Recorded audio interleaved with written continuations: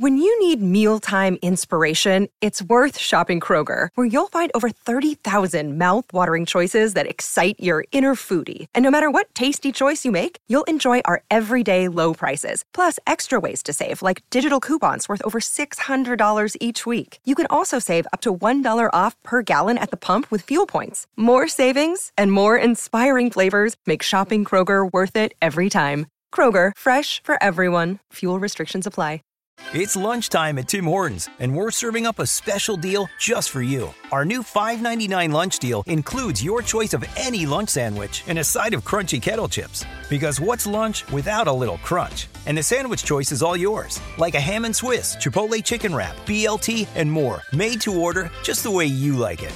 Tim Hortons' new lunch deal. Simple, delicious, and just $5.99. Now that's a good deal. Only at your neighborhood Tim's. U.S. only. Price and participation vary. Terms apply. Hey, Incline listeners, looking to start your own podcast? Let me tell you about Anchor. First of all, it's free. There's creation tools that allow you to record and edit your podcast right from your phone or your computer. Now, you can even add any song from Spotify directly to your episodes. Anchor will distribute your podcast for you so you can have it heard on Spotify, Apple Podcasts, and many more. You can make money from your podcast as well with no minimum listenership. It's everything you need to make a podcast in one place. Download the free Anchor app or go to anchor.fm to get started. Let's ride. Time for the words that are recited before each and every game here at Dodger Stadium. Take it away, Finn. It's time for Dodger baseball.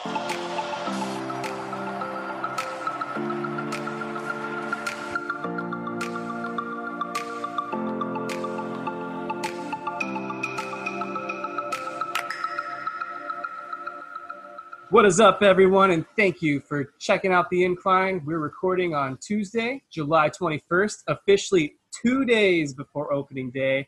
About time, I must say. It's been a very long off season. I'm joined by David and Jake, as always. How are you guys doing? 2 days. Opening days in 2 days. I need a haircut, but other than that, I'm chilling. My sister cut my hair the other day, so I'm doing all right. But There you go. I am so pumped for opening day.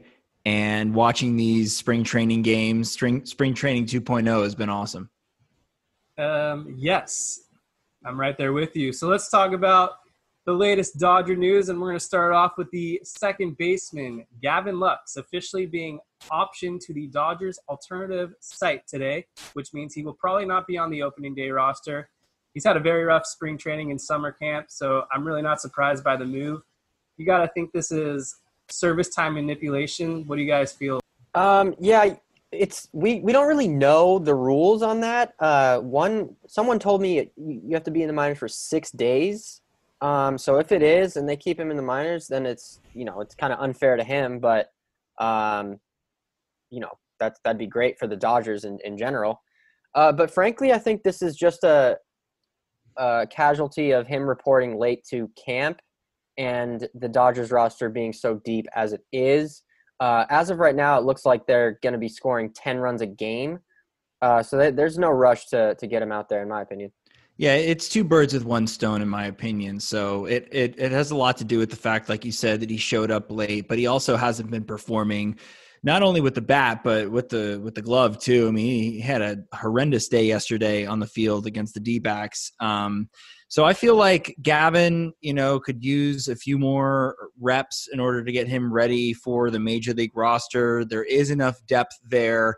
And I kind of like the way that they're handling this, because I've been saying it, everyone's been saying it, that Gavin Lux was the starting second baseman for the Dodgers. And I like that Friedman and Roberts are letting him earn that. And you can't ignore the way that Kike Hernandez and Chris Taylor have been playing, the two veterans on the team. I think the way that they've been playing, they deserve the shot way more than Gavin Lux. Yeah, I would agree with that. Both of those guys have been out playing him. They've been in camp longer. I think this is just, like I said, I think it's just a case of, they need to get Lux. They need his feet to get under him real quick. And they can call him up anytime they want. So I would, if I'm a Dodgers fan, don't worry about this whatsoever. I'm ready to make the case that Chris Taylor deserves to start at second base. I know there's a lot of Kike fans out there, but if you look at the 2019 splits, Chris Taylor batted .267 against right-handed pitching. He has a better ability to get on base, and he just showed yesterday he can still hit it deep. He hit a nice home run or a 3-run shot, I believe. So Chris Taylor is my guy. Yeah, I'd like to see Chris Taylor in that spot. He hasn't really held down a starting role since, 2017, 2018, maybe a little bit, but, when he was a starting center fielder. So I'd like to see him get a shot. I think last year was sort of the first year that they gave Kike a shot at starting at second, and it didn't really work out that well. He proved to be actually a more efficient bench player than a starter. So if you're looking at both of those guys, I think – you could pick either one and you'd be fine with it. But yeah, I'd like to see Chris Taylor there. I think he's earned it. All right. It can't go wrong, in my opinion. This team is so loaded. Just plug and play whoever you want. They're going to be scoring a ton of runs a game. Yeah, put Chico out there for Christ's sake. Yeah. It doesn't matter.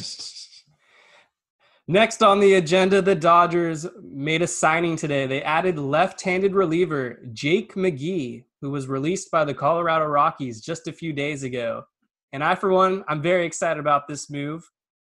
And the reason being, on the road, Jake McGee had a .291 ERA versus Coors Field, where it was just a whole different story. I think in Dodger Blue, he can turn it around. We had some inside information from our own Stephen Douglas saying that McGee had a lot of mechanical issues this summer camp. So the Rockies, I guess, just gave up on him. That wasn't worth the $9 million.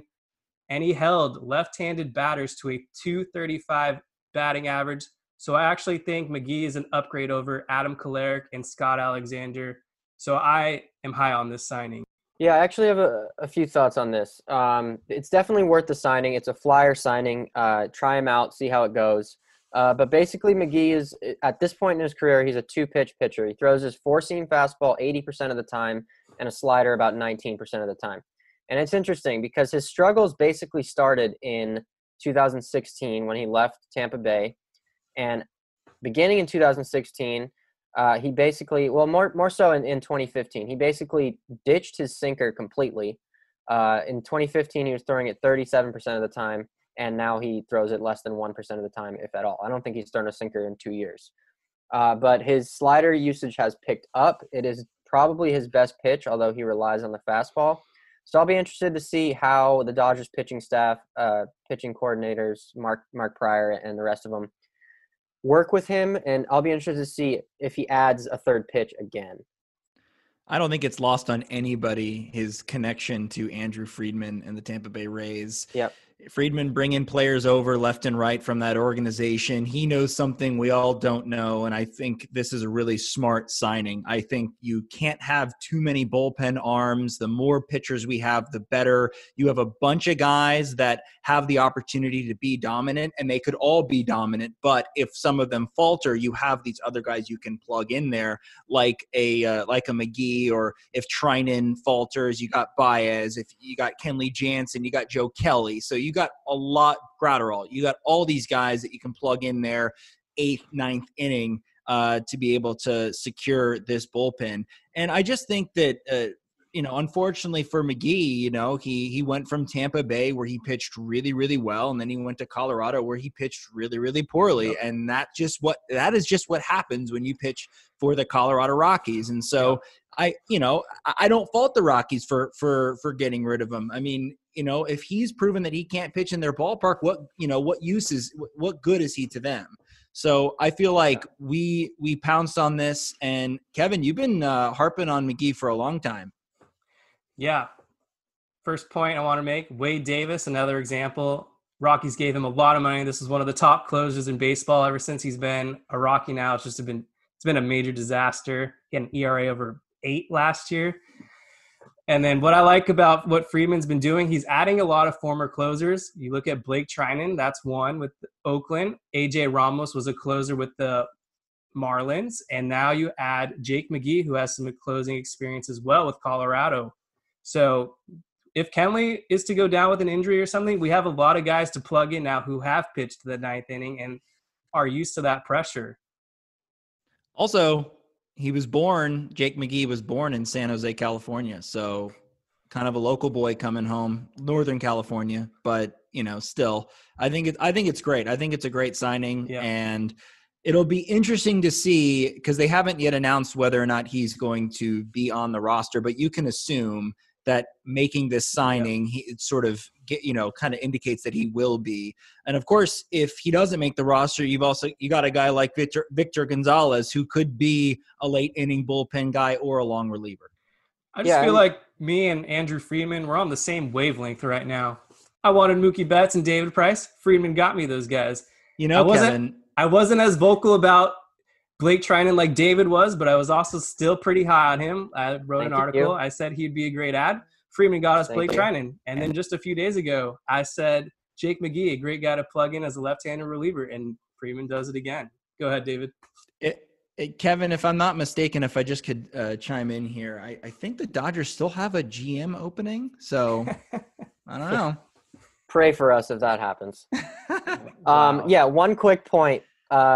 Look, I view what the Dodgers could do with Jake McGee as what they did with Joe Kelly last year. You notice last year where Kelly was struggling, and he basically just threw out his four-seam fastball. The sinker usage went up from 5% to 22%. The curveball usage went up from 18% to 36%. So I can see, McGee kind of being a project. Granted, it's a short season. There's not going to be a lot of time to do this. But if they can get, something's not clicking with him. He's been solid on the road, but still something's not been clicking with him over the past 4 years. So if they can do what they did with Kelly in a short amount of time, this could be a home run. Besides, the Dodgers just humiliating the Diamondbacks. Yep.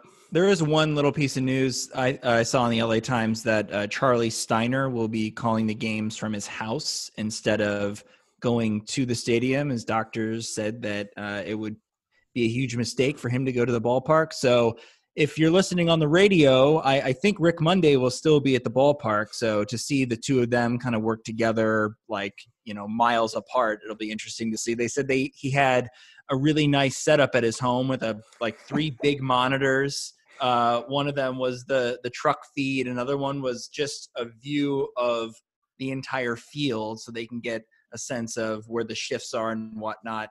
And then there's also a camera in the bullpen that he'll be able to see on a monitor. So, it's good that, they're allowing Charlie Steiner to still call games even from his house.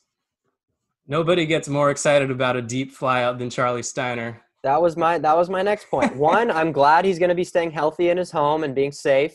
And two, this could open the door for him. This may give him a better vantage point. He may have a better look. We may not be getting Steinered this year anymore. Who knows? I'm all for it. But Charlie Steiner he's a legend, and I'm glad he's going to be doing this. Yeah, I could go on about tons of Steinerisms, but we don't have enough time. So the Slaughterfest, as we just mentioned, wow! Yesterday, the Dodgers beating up poor Taylor Clark, and the Arizona Diamondbacks beating them 12-1. We saw Mookie Betts go deep. Chris Taylor went deep. AJ Pollock got some RBIs. Corey Seager got doubles. What are your takeaways from this offense so far? It's a murderer's row. It's insane. I think you pointed out, David, that, or at least Oral Hershiser pointed out on the broadcast of 1 through 8, you have to, all of them are all-stars. They've been in the all-star game. You don't get an all-star. What is it? It's the first time there's not an all-star is when you got to the 8 spot, which was Chris Taylor, who is an NLCS MVP. Right. So it's insane. I'm looking at this lineup and I'm like, you cannot pitch around anybody. Everybody is dangerous. You got to be careful about, you normally when you look at a major league lineup, you say, okay, well, you've got a great number 3 hitter. You got to have someone behind him to protect him. Maybe he'll get some more fastballs because you don't want to face the number 4 hitter and whatnot. And you have all those strategy pieces. Every one of these hitters could be a number 3 or a number 4 hitter on any other team, and they're all on the Dodgers. And it's just, it's incredible to watch. Yeah, there's something comforting about having Jock Peterson in the 6 and 7 spot. Yeah. Kevin, I know you don't like him leading off either. But having him in the 6 and 7 spot is glorious. That's where it should have been all these years. Yep, Well, I agree with that I mean, too. the Dodgers haven't really had a true leadoff hitter in a while, so I don't necessarily blame Roberts for plugging him in there. But having Peterson in that spot, he could hit in a 60-game season. He could hit 20 homers, which would be remarkable. But this team is scary, and I said it a few weeks ago on here. The formula for this team to win a World Series is to let the offense score 8 runs and get 5 to 6 innings out of your starters, giving up 3 runs, and let this suddenly super deep bullpen do the work. My first takeaway from the first 2 exhibition games is the first inning. I think it was the first game, 27 pitches from the opposing starter. The second game was 28 or 29 pitches. And when you can break down a pitcher that early on in a ball game, it's big. It might not seem like it early on in the game, but as the game progresses, that pitcher is going to get worn out. And just like what the Dodgers did yesterday, they were able to drop 12 runs. It sets up perfectly for a guy like Jock Peterson, who's batting 6th or 7th, because that pitcher is already going to have 30-plus pitches in as opposed to like 1 or 2 more fresh arms. So that's what I really like about batting Jock lower in the order. Yeah, and just with the crowd not being there, the sound off the bat is just, I mean, it looks like they're punishing the ball. I mean, it's insane. I mean, Jock Peterson's home run, I don't know how far it went, but Jesus Christ, he hit the crap out of it.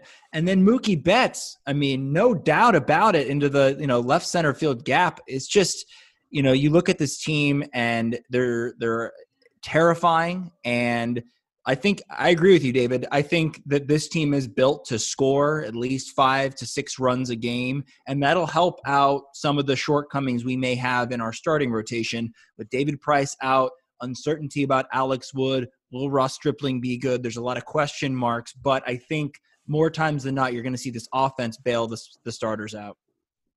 Yeah, no, it's. I think Friedman sees it too. I mean, I think there's a reason he's signing these guys, Jake McGee, AJ Ramos. I think he sees that the starters, they're not going to be able to be relied upon to go 7 innings, with the exception of Buehler and Kershaw from time to time.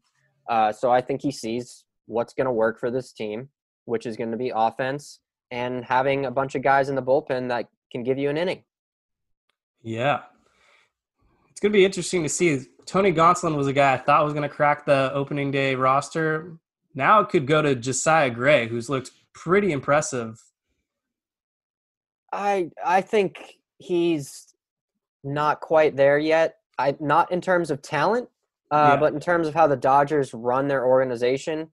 With no minor league seasons, Right. the 60-man player pool and these exhibition games is basically the only way for these young guys to get experience. Yeah, and I think his start against the Angels, I think tonight is going to be pretty telling of where he actually is. Yeah, no, I think what he is the next option should, there be a significant injury or, let's say Stripling or Wood or May or Gonsolin aren't performing well. I think this is basically his tryout to be the next replacement guy. You can take it to the bank. I really don't think he's going to make the opening day roster, but that's not a case of talent. That's just a case of how the Dodgers do things. I really hope that I assume that the starters will play tonight, but I really hope that they don't play the whole game. I just don't want any injuries. I want them just off the field. They're ready to go. They're dialed in. Let's keep it that way. I don't want any major injuries before we get to the start of the season. 100%. In my opinion, they should take 9 guys off the street, put them in costumes, and start those dudes. All right. Well, we don't just talk Dodgers all the time here. We can talk about other teams. So it's time to preview the rest of the NL West real quick, which I feel is pretty important because the Dodgers are going to play these teams 40 of their 60 games. So why don't we get to know the competition a little bit? We're going to start out in the desert with the Arizona Diamondbacks, who right now are projected at a wins total of 31 to 32 wins. And I'm actually going to go higher than that. I think this is going to be the team that the Dodgers have to deal with all season. I think they're going to win somewhere around 34 games and be the second or first wild card team. I really like the addition of Madison Bumgarner. I know he's hated by most Dodger fans, and some guys feel he's washed up. I, on the other hand, disagree. I think he's still got a lot left in the tank, and I like the pickup of Cole Calhoun as well, another Dodger killer. I know the Dodgers just slaughtered him these last 2 games, but give me your guys' opinions on the Arizona Diamondbacks. Go ahead, David. I saw you shaking your head. Yeah, I don't view these guys as a real threat. I think their ceiling is second wild card sneaking into the playoffs. Ketel Marte is a stud. Bumgarner is not anymore, in my opinion. Archie Bradley's the closer. Their offense just isn't quite there. They have Robbie Ray, who I'm very high on. I would like the Dodgers to maybe explore into signing him in the offseason. But, frankly, this is going to be my answer for most of these teams in the NL West. This is not a serious threat to the Dodgers specifically. Some of these teams may be able to sneak in as a wild card. But even in a 60-game season where all these, lower inferior teams have way more of a chance than in a 162-game season, I still don't see it, especially, for the Diamondbacks. I'm somewhere in between you guys because I feel that even though I don't feel like they're going to give us that many problems in terms of winning the division, I do think that they are the most serious threat in the NL West. They're coming back with a fairly similar roster to last year, albeit with the additions of Starling Marte. Yep. Ketel Marte's been awesome. He's sort of blossomed out of nowhere, it seems. Eduardo Escobar is really nice. He's got him for nothing. I know, and he's turned into a guy that can hit 30 bombs. I mean, out of nowhere. I didn't even hear this guy a couple years ago. Cole Calhoun is a nice piece, a Dodger killer, so to speak. It sort of replaces the Gerardo Parras of the world. But the starting rotation, Bumgarner, you don't know what he's got left in the tank. And if he's your ace, if he's your number one guy, I just don't see that he's going to be able to carry this staff. If he were, on a team like, let's say, the Yankees or the Dodgers, then you could say, okay, well, if he does well, great. If he doesn't, it's not so bad. We've got other pitchers around him. Sort of like a David Price, kind of a move where it's like, it'd be nice if he was there. If he's not there, we can kind of handle that. But in terms of their rotation, I mean, they were supposed to have Mike Leake. He's opted out of the season. Yes. Robbie Ray is another, nice arm, but, one guy I want to point to is Zach Gallen. That was my guy. I was going to say Zach Gallen is probably going to be the big surprise for them this year. Yeah, I think he is their best pitcher. I think he's going to be a stalwart in the league for a long time. I'm not sure, if he puts it all together this season. But I think I'm on the side of their pitching rotation is better than their offense. Okay, yeah. Really? I was about to lean right there, too. Zach Gallen, when he was acquired by the D-backs around the trade deadline last season, he made a handful of starts for them, and he compiled a 2.89 ERA, which is pretty good. Luke Weaver, another guy to keep your eye out on, former first-round draft pick from the St. Louis Cardinals. They got him in exchange for Paul Goldschmidt. He had a pretty sloppy 2019, but there have been signs in the past that this is a really good young pitcher to come. So I think they have 4 really good pitchers. They don't really have that true ace like the Dodgers do per se, but I think their rotation is definitely going to keep them in ball games. And they have the offense that was in the middle of the pack of the NL last year to make them a contender at least. To me, there are too many question marks in their pitching staff. I mean, yeah, I think Zach Allen's going to be really good for them, but we don't know. I mean, there's not enough there to say that you're confident that their pitching staff is going to be great. And, Archie Bradley at the end of the bullpen, I mean, I don't know. I think he's a lot. He's more hype. Lopez. He's more hype than anything, and we've killed him. I mean, if Matt Kemp can destroy this man, I just don't see how he's really like the guy. What does that mean about Matt Kemp? I love Matt Kemp. I've always loved Matt Kemp, but I'm saying that like this guy couldn't get Matt Kemp out. At the back end of his. Matt Kemp was on a Hall of Fame track at one point. I'm just messing with you. Closing thoughts on the D-backs. This was a team last year that was in the wild card hunt, and they decided to throw it all away. Maybe they didn't want the Dodgers to win or something. traded Zach Greinke to the Houston Astros for essentially nothing and ended up giving Bumgarner all that money. So some question marks for sure on their decision process. The next team we got to talk about is the Colorado Rockies, who had a pretty bad 2019. I think they only won 72 games or so. Right now, they're projected to win about 26 to 27 games. And I'll go with Jake on this one first. Give me some thoughts on the Rockies. Well, I think we talked about this a couple of podcasts ago, but I think we brought up the fact that the Dodgers are playing most of their games versus the Rockies at Dodger Stadium, which is great because Coors Field is going to be their safe haven. They've got a really good lineup. It didn't really shock the world last year, and Nolan Arenado's sort of been very vocal about his displeasure with the Rockies front office and their inability to kind of make big moves, but they've got a really nice lineup. They got Arenado, Trevor Story, David Dahl. I mean, these are good hitters. Their big issue is that they have no starting pitching. They've got Germán Marquez, who's a nice piece, and they're kind of who's that lefty they got? The guy Kyle Freeland. Freeland, yeah. I was going to bring 2018, he was up there in the Cy Young voting, yeah. and then in 19 he was just awful. So you don't know if he's going to be good. John Gray, I mean, they're bringing back all these guys. They haven't really improved that starting rotation at all, and their bullpen is questionable too. They've got. They think they still have that guy Oberg, but Oberg and Davis. Yeah, and Wade Davis, right? So I think that they'll be nice and they may surprise people. But I think like the Dodgers in a way, they've got to rely.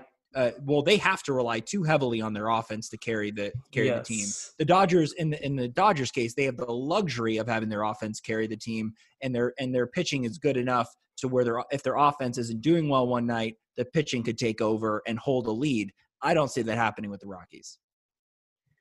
All right. I think Germán Marquez is a stud. I think he could win the Cy Young this year. Whoa. But let me get into my next point. If the Rockies surprise people, which they could, and make the playoffs, Trevor Story will win the National League MVP.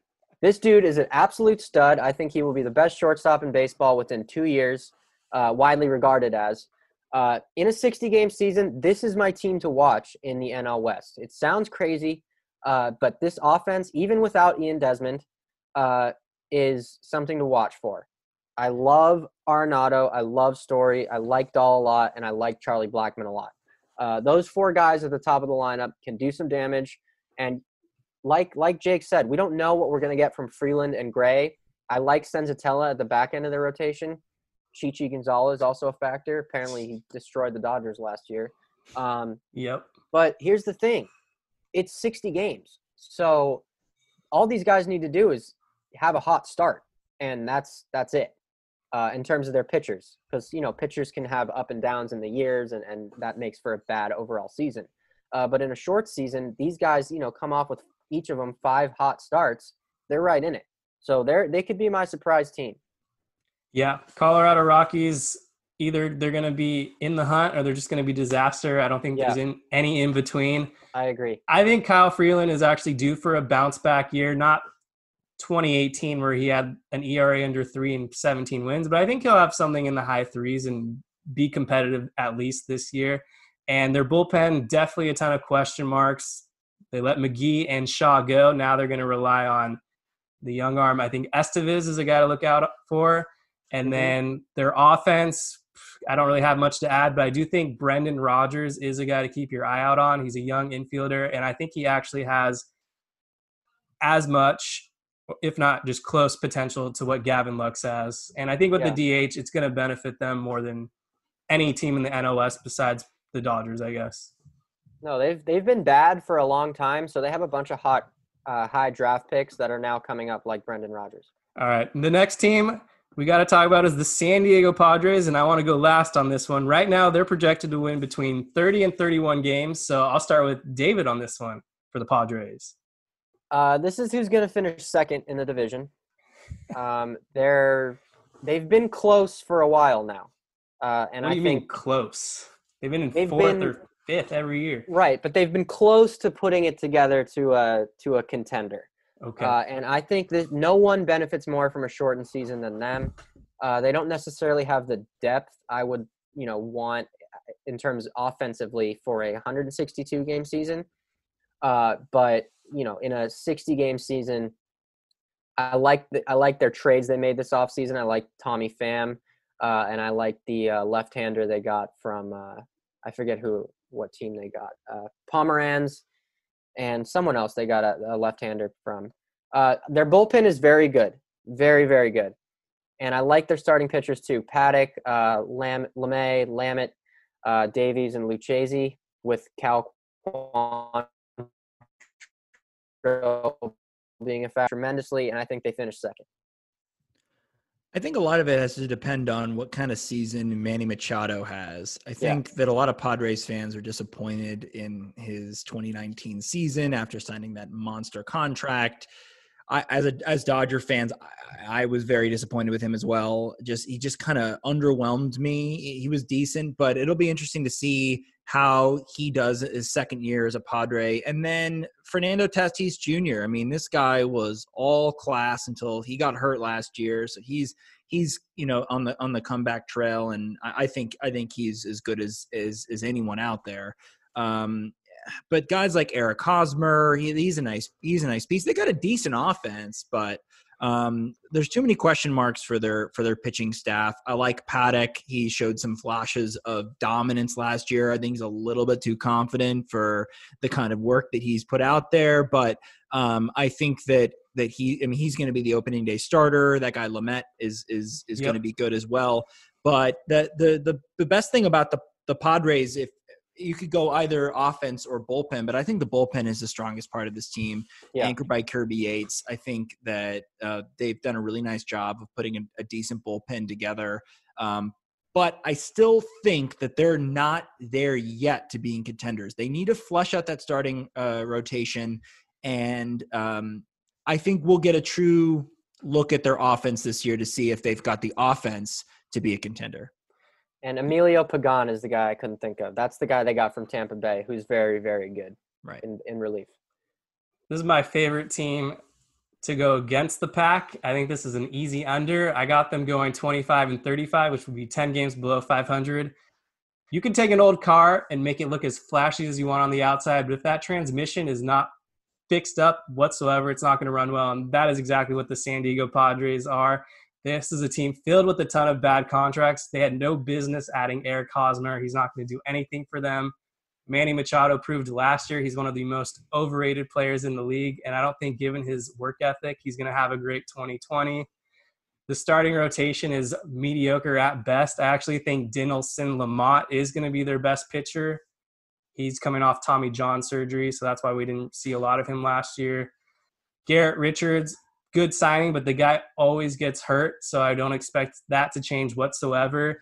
They traded their Dodger killer, the lefty Eric Lauer, in exchange for Davies from the Brewers. And, I mean, Zach Davies is a soft-tossing righty, the perfect kind of pitcher that the Dodgers feast off of.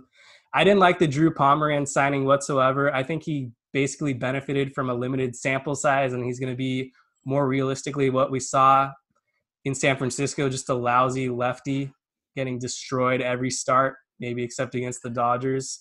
And I think Kirby Yates is going to fall off the wagon. He's up there in age, and I think last year was just fool's gold. And I'm not sold on Tatis Jr. either. I think that was a flash in the pan. You got to be sold on him. He's going to be good, but he's not going to be what he was last season. He played like 80 games. I think he's going to probably hit under 300 this year. And Trevor Story and Fernando Tatis Jr. are going to haunt the Dodgers for a decade.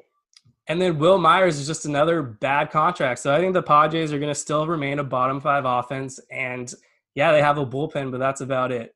They did, however, improve their uniforms. That's my take. I think that their uniforms the last couple of years have been awful. I think they should go back to the pinstripes if Tony Gwynn was there. Oh, yeah. Those are my favorite Padres uniforms. Sweet. These ones they're better than last year, but they're still kind of weird. The color scheme is just so bad. I know. They don't know what they're doing. It's because they have no identity. So it's just like brown desert. Ugh.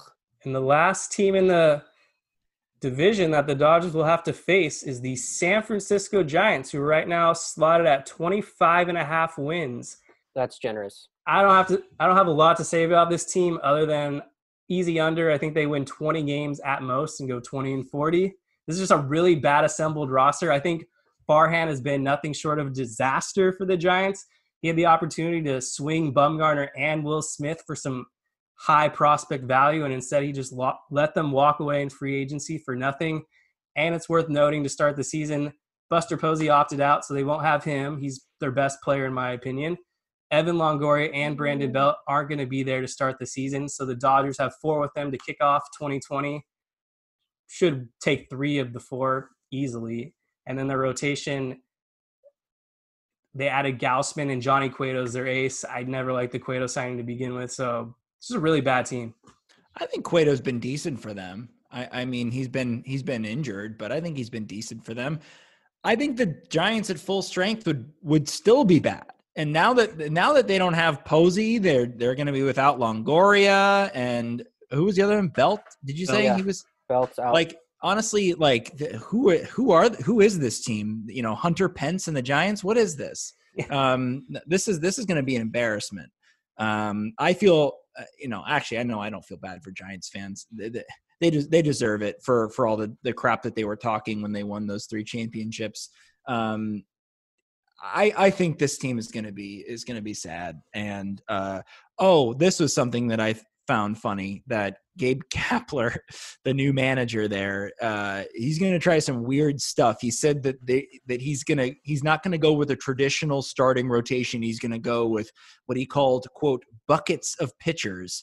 So bulk inning guys, spring guys, and back-to-back guys, whatever the hell that means. So he's just going to kind of basically pick and choose, matchups. He's going to have a lot of bullpen days. Apparently, he doesn't feel that he has the starting rotation. He doesn't feel he has pitchers that can face a lineup second time around. So that should tell you everything you need to know, that this team is just in disarray. Okay. This team is so bad. They are almost unrecognizable. It is one of the worst rosters I've seen in a long, long time. Basically, there are 2 players that are worth mentioning, and basically the only players who would be on the Dodgers roster are Tony Watson and Reyes Maranta, who are 2 relievers. Those are their best players right now. This is an embarrassment, frankly, that we even have to watch these games, in my opinion. The only reason to watch the Giants is if they call up Joey Bart, their top catching prospect, who is going to be very good. But as a whole, it's so bad in San Francisco right now. It is terrible. I think they could win 15 games. And I say that seriously. Well, Kevin, when you said that they were going to win 20 games, when did that prediction come out? Before or after all these guys were not going to be able to play? See, the reason they're going to get 20 wins is they're going to have 5 against the Padres, who are almost as bad, in my opinion. They'll get a few against the Rockies. It's not even close. No not even way. close. We'll see. I'm going to hold you guys to that. They should get at least 2 or 3 against the Rockies because they have no pitching. I'm sure they're going to win 2 or 3 against the Dodgers because it doesn't matter who goes out for the Giants. They seem to always have some kind of fluke upset win. So that's about 10 right there. Seattle is nothing to look at. Rangers, mediocre. We'll get to all that in a second. So I think roster could win 12 games. 12. I think 20 is being fair. Doesn't mean they could do worse, but just out of respect, 20-40. What respect? And that's going to conclude our NL West rundown. So just to do a quick recap, I'll go first. My NL West standings predictions, I'm going to have the Dodgers in first place. No surprise there. I actually think they'll win 40 games, followed by Arizona in second, Colorado in third, San Diego in fourth, and the Giants sitting there in last place. What about you, Jake? I'm going to go Dodgers, D-backs, Rockies, Padres, Giants. So, yeah. And I'm going to go Dodgers, Padres, Rockies, D-backs, Giants in a complete category in the cellar, 12 games to 15 game wins, just atrocious. An embarrassment to baseball. I'd love to see it. If there's any person who wants to see the Giants lose, it's any Dodger fan, honestly. So let's switch gears. The Dodgers are also playing 20 games against the AL West, so it's worth just highlighting these teams real quick. And David, I know you definitely have some thoughts on at least two of these teams in the division, so why don't you kick it off? Yeah. So the basically the three teams that are going to be competing for that are the Astros, Angels, and A's. I'll tell you guys my predictions when we get to it later. The Mariners and the Rangers, I think the Dodgers are going to play them. They are going to play them, and I don't think we even have to, discuss. They'll be serviceable. I think the Mariners finished last in that division. I think the Rangers will be okay, but not great. In terms of the Angels, we don't know what's going to happen. Their pitching staff is super thin. I'm excited to see Ohtani pitch this year. Dylan Bundy, I've always been a fan of, but after that, it's tough. It's Griffin Canning and a couple others. But the Astros and the A's are the teams to worry about. Why don't you also mention Artie Moreno and his impatience for Jock Peterson and Stripling? Yes, the Angels declined to take Jock Peterson and Ross Stripling because Artie Moreno got impatient. That is the new slogan, Dodgers fans. So anytime Jock Peterson or Ross Stripling does anything, that is what you say. That's it. That's the tweet. Mm-hmm. What about you, Jake? My prediction for the AL West, I think that the Astros are going to be the leader of that division. They're coming back with a similar team to last year, albeit without Garrett Cole, but they do have Zach Greinke. Verlander's back. It'll be interesting to see if Verlander can keep up his sort of newfound glory in sort of these later years of his career. But their bullpen's going to be a little iffy. Guys that are missing for either injuries or for COVID reasons or for unknown reasons, like Joe Smith and Roberto Osuna.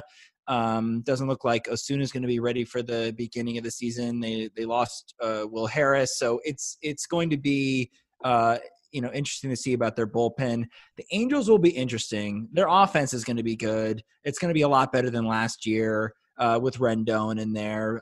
But again, it just baffles me that they continue to not have pitching. They just continue to not have good pitchers, and they haven't really had a decent pitcher since Jared Weaver. I mean, I can't even think about their starting rotation right now. It's just been bad after bad after bad, and this year is no different. And again, they had an opportunity to get Ross Stripling, and he would have been a really nice piece for their starting rotation. Wouldn't have been their ace. I don't know, maybe he could have been. But their pitching is going to be bad again. But the Athletics are going to be right there too. I think that they are coming back with virtually the same team. Their starting rotation is a little young. Mike Fiers is the exception to that, but their opening day starter, Frankie Montas, he looked pretty good last year. He's coming back from injuries and stuff, so their starting rotation is interesting, and I think that their offense is going to be good. But yeah, I don't think we need to worry about the Rangers or the Mariners. My question is, though, do you think that the Mariners or the Giants which one will be worse? The Giants will be worse than everyone. They are so bad. The Mariners are pretty awful too, but yeah, I agree. All right. But for the A's, they have a couple young prospects, pitching prospects. Let me cut you off. I want to steal this moment. The Oakland A's have assembled a juggernaut. They kind of did what the Kansas City Royals did in 2014 and 15. They really just built up the farm, and Frankie Montas, who we just brought up, he's going to be a stud this year. Yeah, he got suspended 80 games for steroids, but that was it. It wasn't the injury. It was the steroids. All the reports, the former Dodgers prospect, all the reports indicate this guy is in his best form ever, and I think he is going to really break out for the A's this year. Sean Manaea is another good young lefty. He had a Tommy John shoulder surgery. I can't remember which one, and he missed basically virtually all of 2019. But before that, he was a really good prospect for the A's, and he also has some experience under his belt.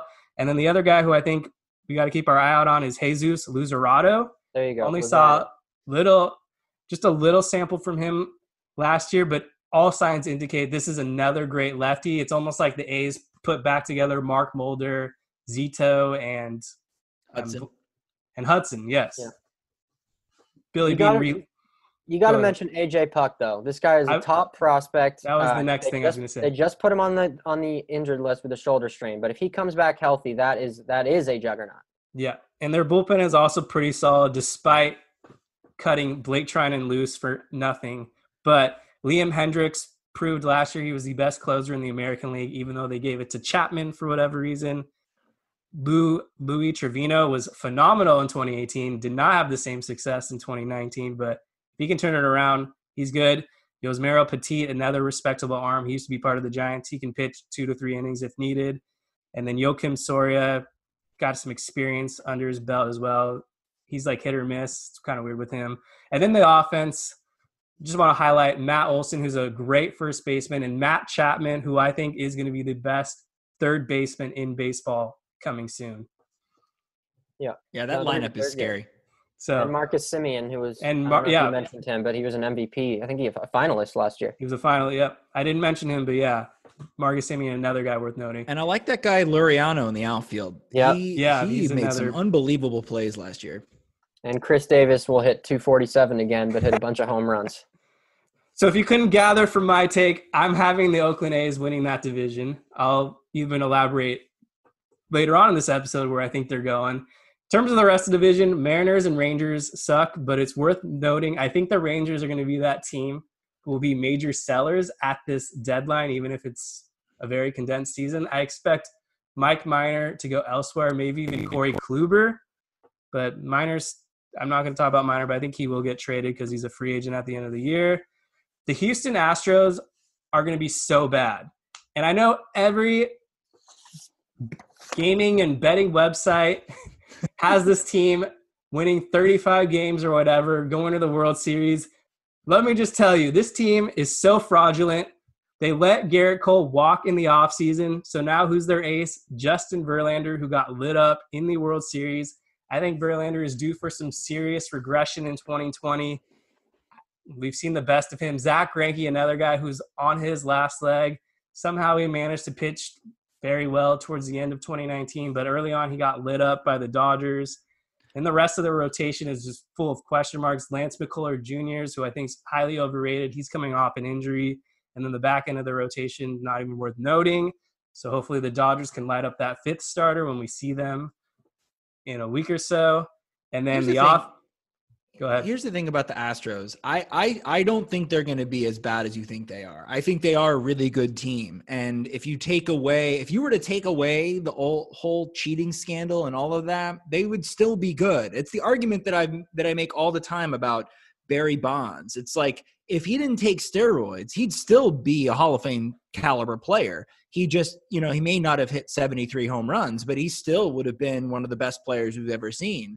I think this Astros team is good on its own without the cheating. So I don't think you can count them out quite yet, even though they do have some question marks on the pitching side. I want it on record that the most games they're going to win is either 30 or 31 at the most, and they're going to miss the postseason. All right, you're on record. I think Yordan Alvarez is also another fraud. If he knew what every pitch was coming, then maybe the Dodgers didn't give up such a valuable asset as we originally thought. Yeah, we could have put him at DH, though. Edwin Rios, baby. Edwin Rios. Yeah. All right, let's get into these predictions. And then finally, the Angels, I didn't like their offseason whatsoever. I think Anthony Rendon is mentally checked out. This guy was literally complaining that players can chew gum, but they can't spit seeds. So I think Anthony Rendon's totally that dude who spits gum out on the sidewalk. All right. Go ahead, David. You want me to go first? Yeah. Okay, I'll go first. All right. So this is a 60-game season. These would not be my predictions in a 162-game season. So let's get weird. NL West, Dodgers. No question about it.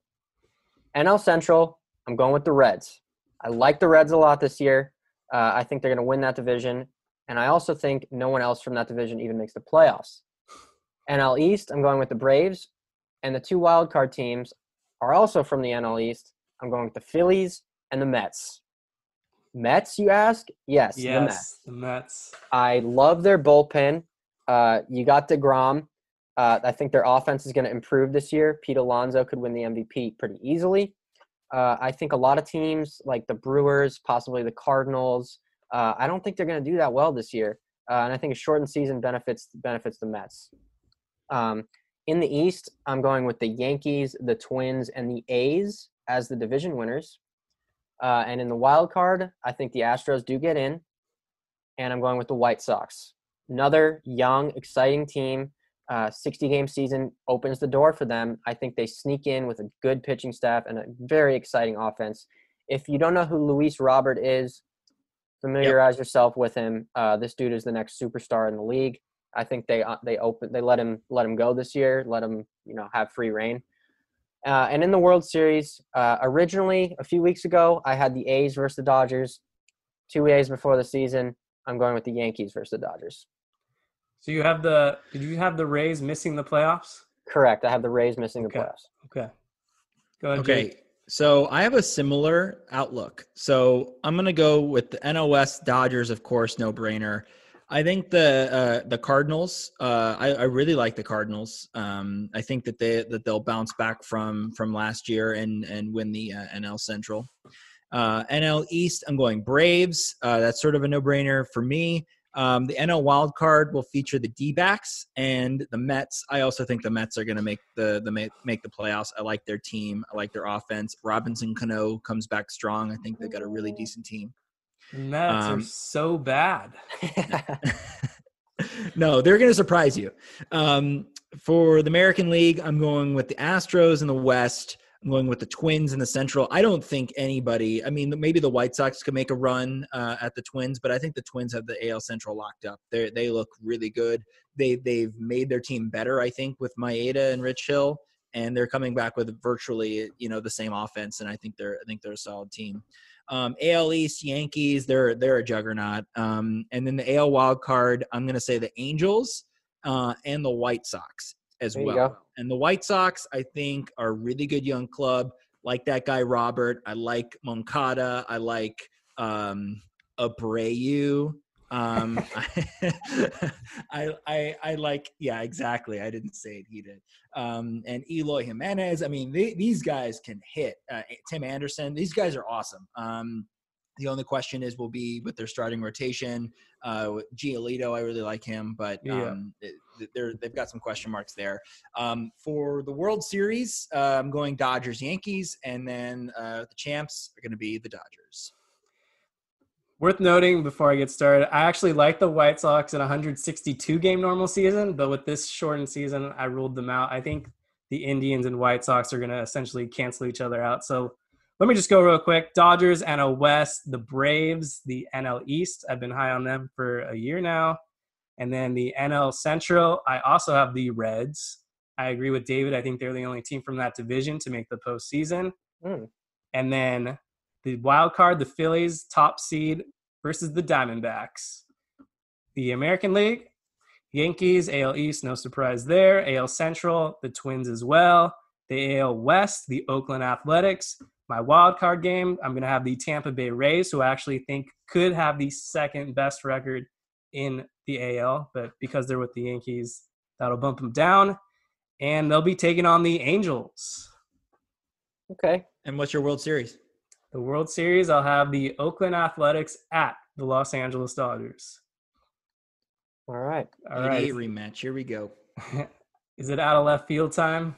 I think it is. I think so. Okay. Why don't you kick us off? Jake, you go first. I got to Here's get my my out. Here's my out of left field. Wear a damn mask. I don't care who you are. I don't care if you think you can't breathe or if you think it's some sort of conspiracy that these masks don't work. They do work. They've been proven to work. And everyone complaining about how their freedom is being taken away. Think about the freedoms that you are taking away by not wearing a mask and endangering other people. The freedom to live comfortably, to live healthy. There are a lot of people that I am close to that are high risk. My girlfriend and my father are two people, and I am very vigilant about wearing masks outside. I think that it is just stupid if you think that, oh, just because you're outside, you don't have to wear a mask. You do. It's not that hard. It's not that inconvenient. Maybe if you're going for a run, you don't wear a mask. But for everything else, you should be doing it. And on top of that, I just have to say that you don't have to wear a mask while you're driving your car. Makes no sense. Yeah. It looks stupid. So that's the one time where you can take your mask off. You don't have to worry about it. Yeah, I mean, worst case scenario, I don't have much to say on that because that was kind of your left field. But worst case scenario, you put a piece of cloth on your face for an hour. Right. So, how hard is that? Yeah. Like, let's flatten the curve or whatever and get out of this hellhole we're in. I'm absolutely team masks, so I have nothing else to add. I'm endorsing your opinion. Thank you. All right. Kevin, you want to go or you want me to Yeah, go? I'll do it. I'm ready. All right. I'll finish us off then. My out of left field today is apologies. Oh, no. You're like, oh, no. What do you mean by apologies? The last couple of years in particular, there's just been a lot of dumb things said by people, and immediately they get backlash. The first thing I have to say is if you're going to post something on social media, think before you act. But if you do find yourself in a little bit of a hole and you said something stupid and now you offended a wide audience, at least put a sincere, genuine apology. I'm tired of seeing these publicist-ridden, robot-sounding apologies where they completely dodge what they've said and they try to play the victim card here. That is probably the number one thing that pisses me off is when someone offends someone and then they try to play the victim card. No, just don't do that. First of all, no one's going to gain your respect if you do that. Second of all, an apology is one of the easiest things to do. Swallow your pride, be the bigger person, say, you know what? I screwed up. Should have never said that. I really regret my actions. Don't make any excuses. Just get straight to the point. We just saw literally yesterday with a baseball podcast. Oh, no. They said some insensitive things and they didn't handle it the right way. One of the people on the podcast put out an apology and their excuse essentially was they didn't realize it was on the episode. Despite tweeting a few hours earlier, they had edited it 8,000 plus times. So my final thought is if you're going to put an apology out there, put some thought into it, make it sound sincere, and that is the easiest way to gain back the trust and respect of your colleagues. Okay. If you're listening to this, you couldn't see me at the time, but I was holding up a sign that said, I didn't say it, he did. So there's that.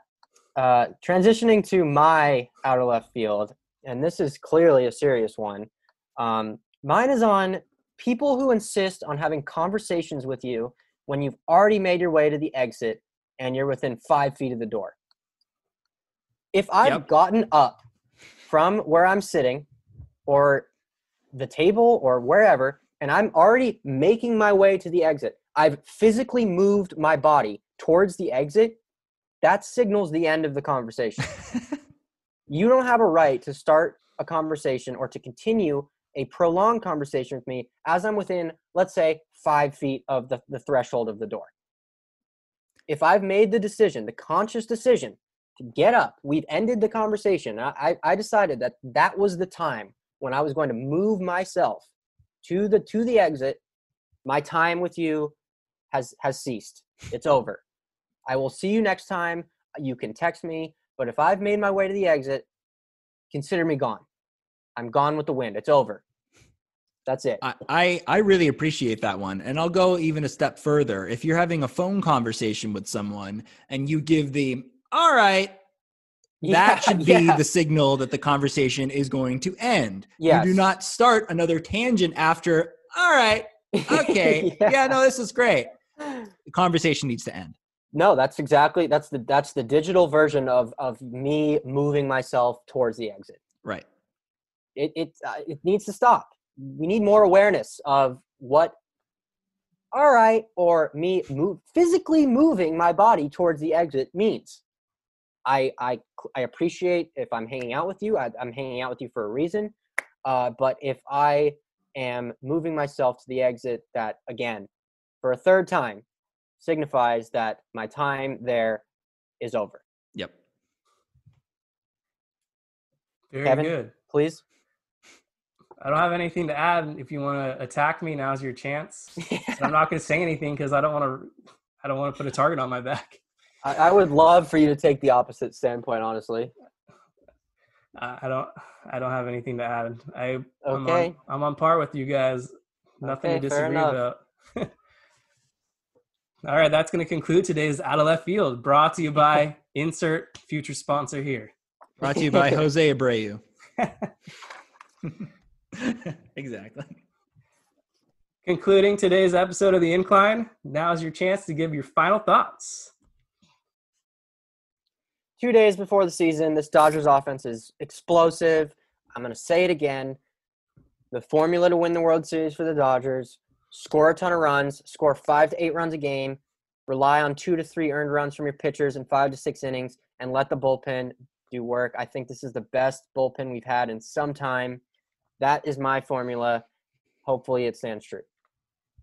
I'm excited that baseball is back. Watching these spring training games has been awesome. I've been glued to it. I think that it's going to be weird. It's going to be wild. We've already seen a million things we've never seen before. We're about to see a million more.